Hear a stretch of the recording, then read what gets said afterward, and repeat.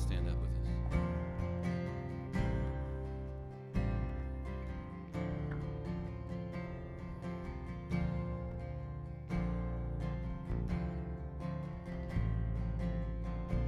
Father, we give you our hearts this morning.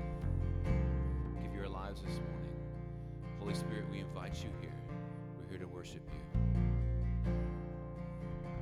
Father in heaven, you know my longing. You hear my every thought and prayer. I bring to you my heart and all my affection. I long to love you with all that I have, to give to you all that I am. Tell them that you love him this morning. Know how I love you. I bow down before Father God in heaven, thank you for your word. Thank you, Lord, for this great and glorious subject that we get to look forward to as your children, the day we will stand before you in glory. Lord, help us as we go through this passage to encourage our hearts to be more faithful, more diligent, more committed to you than ever before, because we're working our way. We're going through this life, we're training, and we're working our way towards that grand finale where we stand before you. In Jesus' name I pray, amen. Amen. All right, I want you to see it in your Bible for yourself, so turn in your Bibles to 2 Corinthians. That's right. We're Calvary Chapel, we go chapter by chapter, verse by verse. But before I teach on the 1 Corinthians passage, I got to take you to this verse. 2 Corinthians chapter 5, verse 10. 2 Corinthians chapter 5, verse 10 tells us what the event is, and then our passage in 1 Corinthians tells us how to prepare for it. You there? Say amen. 2 Corinthians chapter 5, verse 10 says this: "For we must all appear before the judgment seat of Christ, so that each one may receive what is due for what he has done in the body, whether good or evil." Reading from the ESV version. So what I want to do now is look at this verse, and I want to answer 4 questions: the who, what, where, and when. The first one is who. Who is this for? It says right there, "For we must all appear before the judgment seat of Christ." Paul is talking about himself and the believers. He's talking about believers in Jesus Christ. He's talking about Christians. He's not talking about unbelievers. Unbelievers will stand before what we call the great white throne of judgment. If you wake up on the other side and you're at the great white throne of judgment, something has gone terribly wrong. Okay? That's a judgment at the end of the age where Christ will judge the ungodly before they go to a place called hell. That is what drives evangelism. That is what drives missions. So they won't stand at the great white throne of judgment, but they'll stand at the judgment seat of Christ. So every person will appear at a judgment seat. It's just a matter of which one, the judgment seat of Christ or the great white throne of judgment. But to answer my question of who, this is believers. For we, Paul's talking about Christians, we must all appear before the judgment seat of Christ. What's the purpose? What's the purpose of the judgment seat of Christ? It's to evaluate our faithfulness. It's to stand before him and to be rewarded. It's not, I repeat, it's not a judgment of salvation. It is not a judgment of salvation. That judgment took place at Calvary when Jesus died on the cross and you received him as your Lord and Savior. Man, you are locked and cocked and you are saved by grace through faith alone, in Calvary alone, and by his resurrection from the dead. Sin was judged at the cross. The judgment seat of Christ is to evaluate what we did with our time, our talents, and our treasures. You know, what we did with our life. What did we do with what God gave us after we become a Christian? Okay? This is after you become a Christian. You become a born-again Christian. You're a follower of Jesus. And God shows you things. He gives you gifts. And he says, here, Neely, I want you to use this gift to minister to those ladies on the Air Force Base in Germany that she's going to next month. It's here, Monty. These people that you're having an impact on and that you're able to touch, it's just those gifts that he will evaluate us for, what we do with our gifts after we become a Christian. Next question is, where? Where will it take place? It says there in 2 Corinthians 5:10, it says, we must all appear before the judgment seat of Christ. That judgment seat that we get was where we get the word bema from. The bema is a raised platform. Back in the Isthmus Games that took place in Corinth, and back in those ancient games, there was a bema seat. It was a raised platform where all the Olympians and all the people who competed in all the competitions, they would come and stand before the bema seat. And those ancient Olympians would be awarded wreaths. They would be given awards. And so where? It's going to take place at the bema seat of Christ. In heaven, there's an elevated throne where Jesus sits. He's high and exalted. There's an elevated throne. It's a glorious throne. It's a beautiful throne. It's a majestic throne. And you're going to get to see it. You're going to get to see this glorious, majestic throne where the Lord Jesus Christ is seated at the right hand of the Father. But the bema seat is a raised platform. It's in heaven. It's where the Lord Jesus Christ is. And one day we'll stand before him and we'll get to see that bema seat. Finally, when? When will it take place? Let's look at 1 Corinthians 4:5. We're going to be in 1 Corinthians chapter 3 in just a minute. And if you read it, this passage is in context with the passage that we're fixing to go to. Therefore, do not go on passing judgment before the time, but wait until the Lord comes, who will both bring to light the things hidden in the darkness and disclose the motives of men's hearts. And then each man's praise will come to him from God. It will take place when Jesus returns. 1 Thessalonians chapter 4, verses 16 and 17 teach us on what we call the rapture. For the Lord himself will descend from heaven, and the voice of the archangels, and the dead in Christ shall rise first, and then we who are alive shall be caught up, and so shall we be with the Lord forever. We will go to a place called heaven, and for 7 years, while the earth is going through a 7-year tribulation period, is what Scripture teaches, and it will take place then. We will stand before him after the rapture while we're in heaven. So it will take place. To answer the question of when, it will take place when Christ returns. No man, we're not even going to speculate on the day or the hour, because what does Scripture say? No man knows the day, no man knows the hour. It'll come like a thief in the night. We don't know when, but we got to be prepared. And we can be prepared by living for him, loving him, and serving him. Amen? That's what it's all about. So that's the who, what, where, and when. The big question now becomes, okay, David, there's this judgment seat of Christ coming. There's this grand finale that we need to prepare our lives for. The next question becomes, how do I prepare myself? How do I get ready? How can I know I'm ready? How can I get ready for this judgment seat of Christ? Now let's turn to our verse-by-verse study. Turn to 1 Corinthians chapter 3, and we're looking at verses 11 through 23. Get a couple amens that were there, and we'll roll. Amen. Okay, 1 Corinthians chapter 3, verse 11. Let's look at the first principle on how to prepare for the judgment seat of Christ. For no man can lay a foundation other than the one which is laid, which is Jesus Christ. Foundational principle number 1 is our foundation has to be Jesus. A person has to receive him, believe him, trust him, and he has to be living on the inside. Our foundation is the gospel of Jesus Christ and living for him. He is our foundation, our faith in him and living for him. Verse 12, you have to receive him as your Lord and Savior. Verse 12, now if any man builds on the foundation with gold, silver, and precious stones, wood, hay, and straw, each man's work will become evident, for the day will show it, because it is to be revealed with fire. Wow. And the fire itself will test the quality of each man's works. have 6 commodities here, from the most expensive to the cheapest, from the strongest to the weakest. 6 commodities there. 3 can be burned up. 3 cannot be destroyed. You know gold cannot be destroyed. You can melt it. It can transform and go from liquid to solid, but you can't destroy gold.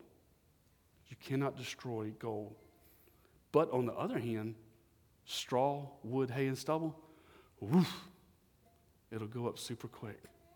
The smallest, the most tiniest amount of gold is worth more than the biggest bale of hay. And our life has to be built on these metals. It says here, gold, silver, and precious stones. That's what we want to build our life on. 2 questions for you to see where you're at in life. Does your life and ministry follow God's word? Does your life and ministry follow God's word? When we follow God's word, just the simple teaching of God's word, and we apply it to our lives, we are building our life on gold, silver, and precious stones. When we follow God's word, we have all these we have Bible studies on Tuesday nights. We're not going through the book of Judges just to fill our heads with knowledge. We're going through the book of Judges so we can learn and understand and apply it to our lives so that we have gold nuggets as we live for Christ. Second question I ask for you concerning gold, silver, and precious stones is, what are we doing? Are we faithful with our time, talents, and treasures? With what God has given us since we become a Christian? Are we faithful to it? Are we working on gold per se? Are we giving of our time? Are we giving of our talents? I believe the Holy Spirit, he places things on people's hearts. He says, here, I'm going to give you this, and I want you to go serve in that area. Or I'm going to give you this, and I want you to go minister to this person. We got to be faithful in those things, because that's where we're building. That's where we build on our gold, silver, and stone. The second category there, the ones that burn up, is the wood, hay, and straw. Question for you: do you follow the world's wisdom, or do we follow God's wisdom? When we follow worldly wisdom, we're building on wood, hay, and straw. When we follow God's wisdom, we're building on gold, silver, and precious metals. Question for you, just think about this for a minute. Who is smarter? Who's smarter? God or man? Who is smarter? Let's go with the one who's smarter and who's wiser and who's sovereign. God. The wood, hay, and straw is when we operate in the flesh, when we operate with wrong motives. We got to examine our hearts in ministry. I'm going to tell you right now, I've got a lot of wood, hay, and stubble that I've examined over my Christian life. I've got a lot of wood, hay, and stubble, and it's going to be burned up. And I look back at it and I say, you know what it was? I had the wrong motive. I had the wrong motive. My motive for serving in that ministry was about myself and not Jesus. For that is wood, hay, and stubble. But when I say, God, I want to do this for you, I want to serve you, Lord Jesus, then we go from wood, hay, and stubble to gold, silver, and precious metals. That's what it's about, amen? That's what this judgment seat is about, is building on gold, silver, and precious metals. Look at verse 13 in your Bibles. Look at verse 13. It says, each man, this is like, think about this now as you read this, what this is going to be like. Look at verse 13. Each man's works will become evident, for the day will show it, because it is revealed with fire, and the fire itself will test the quality of each man's works. We're going to get before heaven, stand before the throne of God. All of our works are going to be put into a big pile. And I'm going a little off text now. I'm going a little off. And these torches are going to come out from front of the throne. And all your works, the torches are going to torch it and light it. And everything that was wood, hay, and stubble is going to be burned up. And what's left will be our gold, silver, and precious metals. And only what's done for Christ will last. Only what's done for Jesus will last. Only what's done for the Lord will last. Only what's done with a right motive will last. So, so important. So important as we serve the Lord. We do it for Him. We do it for Him first. Amen? Verse 14. If any man's works which he has built on it remains, he will receive a reward. Now, I had a lot on this. It says it will receive a reward. Anybody ever studied the crowns in the Bible?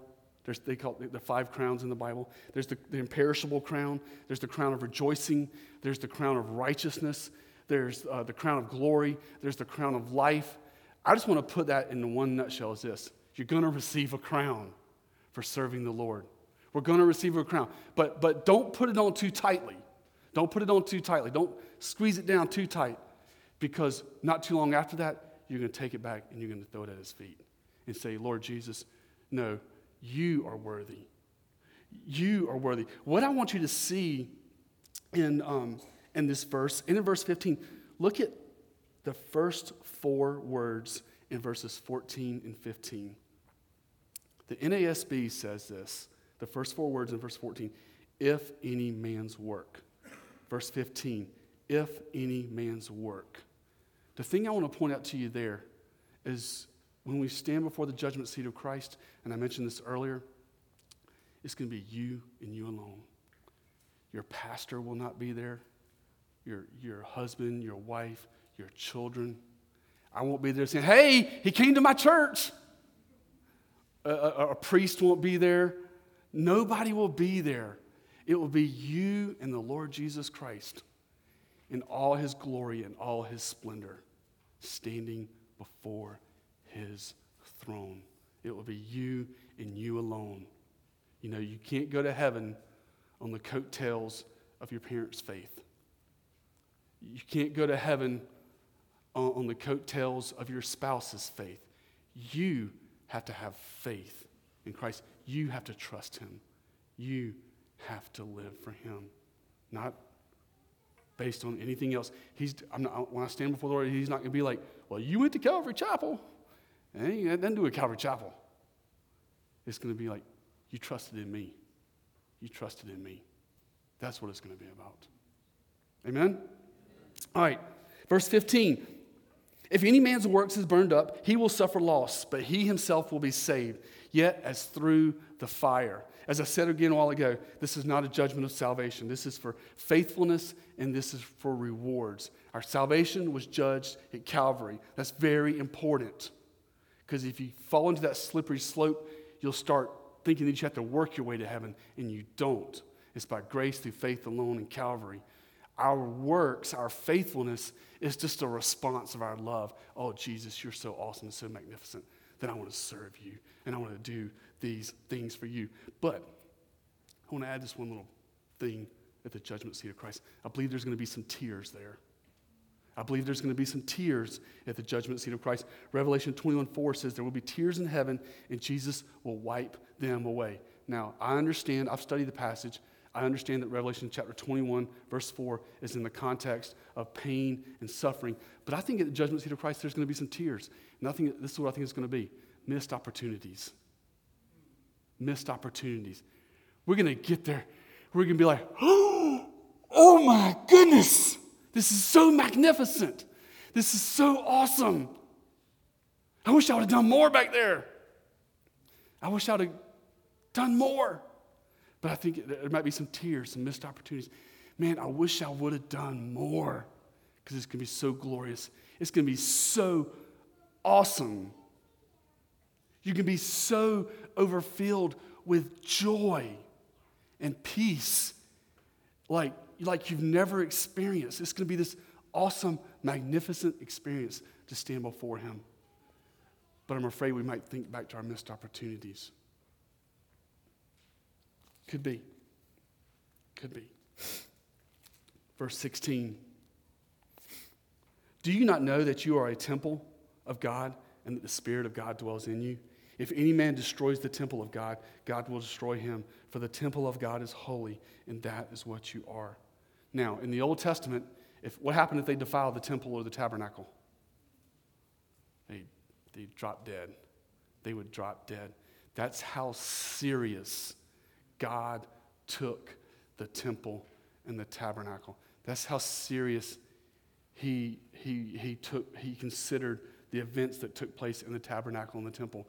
And now, today, God does not dwell in buildings, in structures. Where does he dwell? He dwells inside of us. This passage, it speaks to us of how important it is for our heart to be right before him and for us not to do things to defile our temple. What destroys our temple? I grew up, I got to say, in the Pentecostal church, and they really used this verse to teach, that it was by the things you did, smoking, drinking, and all that. But I don't think that's what it is. I think what destroys the temple is false teaching. It's false teaching.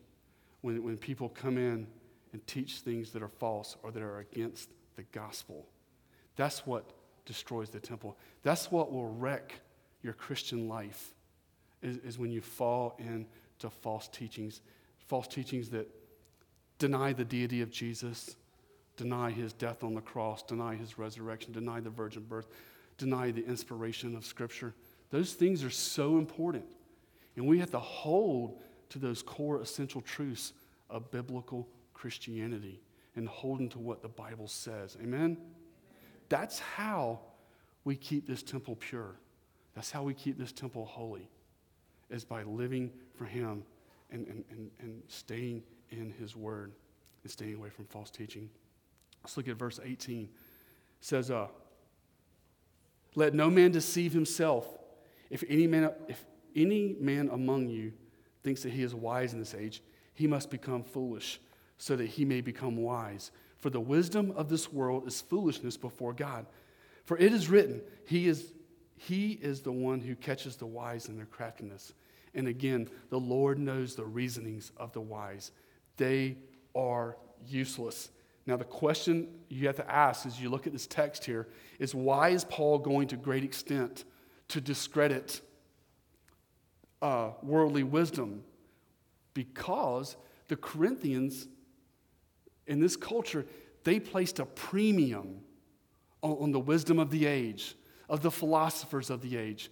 This was an age where there was philosophy and all kind of teachings. And look at verse 20. Look at verse 20. He says, and again, the Lord knows the reasonings of the wise. They are, the NASB uses the word useless. It means the reasonings of the wise, the wisdom of the world is futile, it's empty, and it's vain. It's futile and it's empty and it's vain. This book right here, the wisdom in this book, is all the wisdom we need for life and godliness. This book right here is what we need for his wisdom and to operate in our life. And part of being a Christian, part of growing after you become a Christian, is breaking away from worldly wisdom and accepting the truth of God's word. We got to grow in his word and grow in this wisdom and not let the world wash our minds, but let what wash our minds? The word. Amen? Amen. Let's wrap this passage up. Verse 21. I love this closing here, verses 21 through 23. Love it. Here it goes. Verse 21. So then let no one boast in men, for all things belong to you, whether Paul or Apollos or Cephas or the world or life or death or things present or things to come. All things belong to you, and you belong to Christ, and Christ belongs to God. 2 times, when the Bible says something one time, we need to listen and we need to pay attention. But when it says things 2 times and it repeats itself, we need to pay very close attention. Do you see the phrase that's repeated twice? He repeats it in verse 21 and in the end of verse 22. All things belong to you. What's he saying there? He says, you own this thing. You own this thing. You own it. You have ownership of this thing. And what is it we own? He says, he says, the world. Psalms 24:1, the earth is the Lord's and the fullness thereof. He owns this world that we live in. We think we own it. Realtors think they're selling it. Yeah, they're exchanging deeds back and forth and they're making payments on land, but ultimately at the end of the day, the earth is the Lord's. It is his. And then it says, and it's because it's his world, it's going to be our world one day. It's going to be ours one day when we live with him throughout eternity in the new heavens and the new earth, and even in the millennial kingdom. Second thing there, he says, talking about what we own, he says, the world or life. Do you understand? Gosh, we got to get this. Do you understand who's living inside of you? Who's living inside of you? God, the creator of the universe, the Holy Spirit is dwelling inside your heart.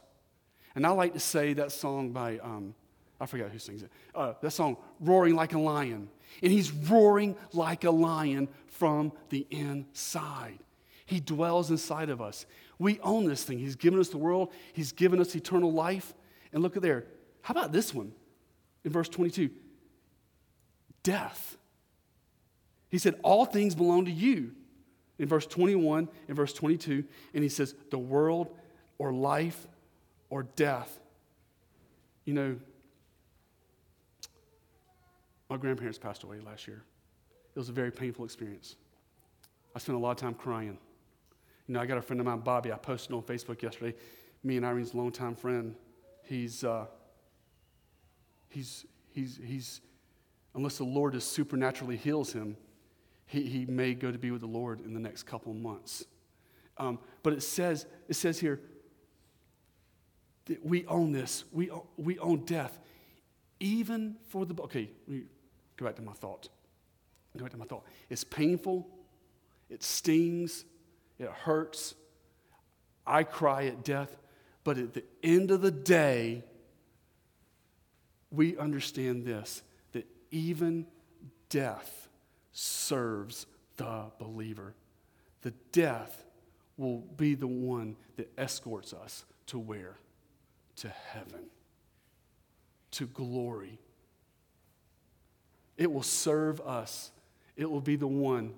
It serves us through the pain, through the heartbreak.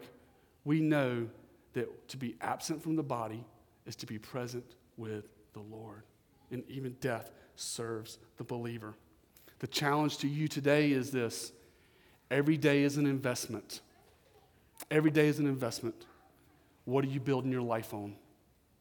Let's commit to building our life on gold, silver, and precious metals, which is faithfulness to the Lord and serving him and loving him, because he's been so awesome and so amazing.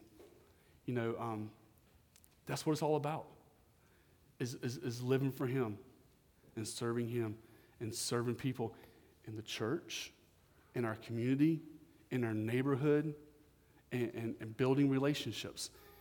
I'm meeting about once a month with the principal of this school, and we're coming up with plans on how us as Calvary Chapel Irmo can help Lexington School District 5 with some ministry outreaches for students and the teachers. So you're going to be hearing some things come out over the next couple months. But we want to do it on gold, silver, and precious metals.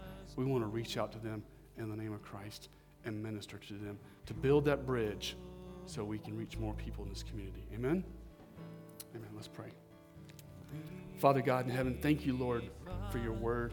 Thank you, Lord, for this truth of the judgment seat of Christ. If we're in Christ, there's no fear. There's a joyful expectation that we look forward to. But Father, if there be anyone here that in their heart of hearts says, I'm not sure. I'm not sure if I'm even in Christ. I pray even this morning that they will simply pray to receive you as their Lord and Savior. I don't know your hearts, but just look at me for a moment. If you're here and you're not, it's like this. God, I'm sorry for my sin. I've broken your law, and I admit it. Please forgive me. And Lord Jesus, please come into my life and be my Lord and Savior. I receive you as my Lord and Savior. That's what it is. There's no confessionals. There's nothing. It's receiving him as your Lord and Savior and letting him begin to work in your life. Father, if there be anyone here, I pray that you'll give them the courage to call out to you.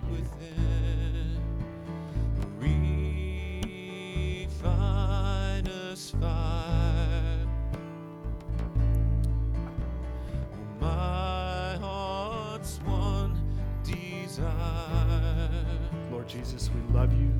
We is praise to you. And we thank you, Lord, for what you're doing in our hearts. holy, set apart for you, Lord.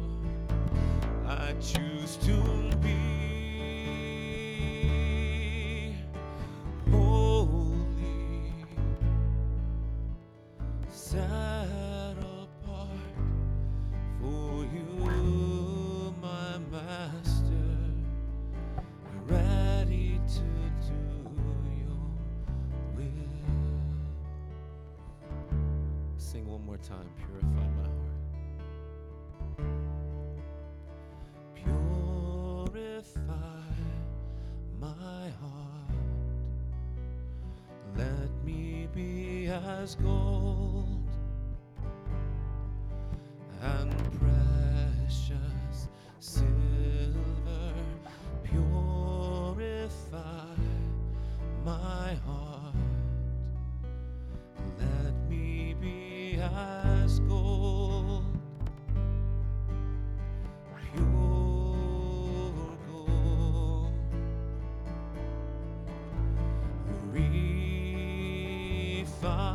Refiner's fire, my heart's one desire is to be,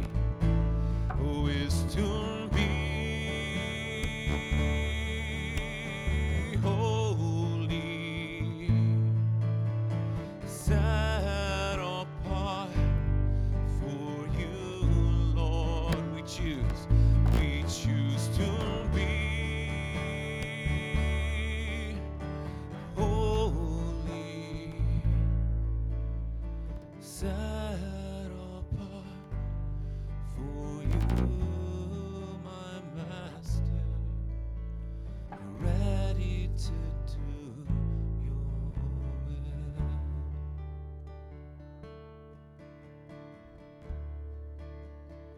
Ready to do your will. Father, I speak over this church right now, your words, so that it's you who work in us to will and desire to do your purpose. So may the Lord work in you this week and in your lives, so you would have his will and his desires in your heart. May the Lord bless you and keep you. Make his face shine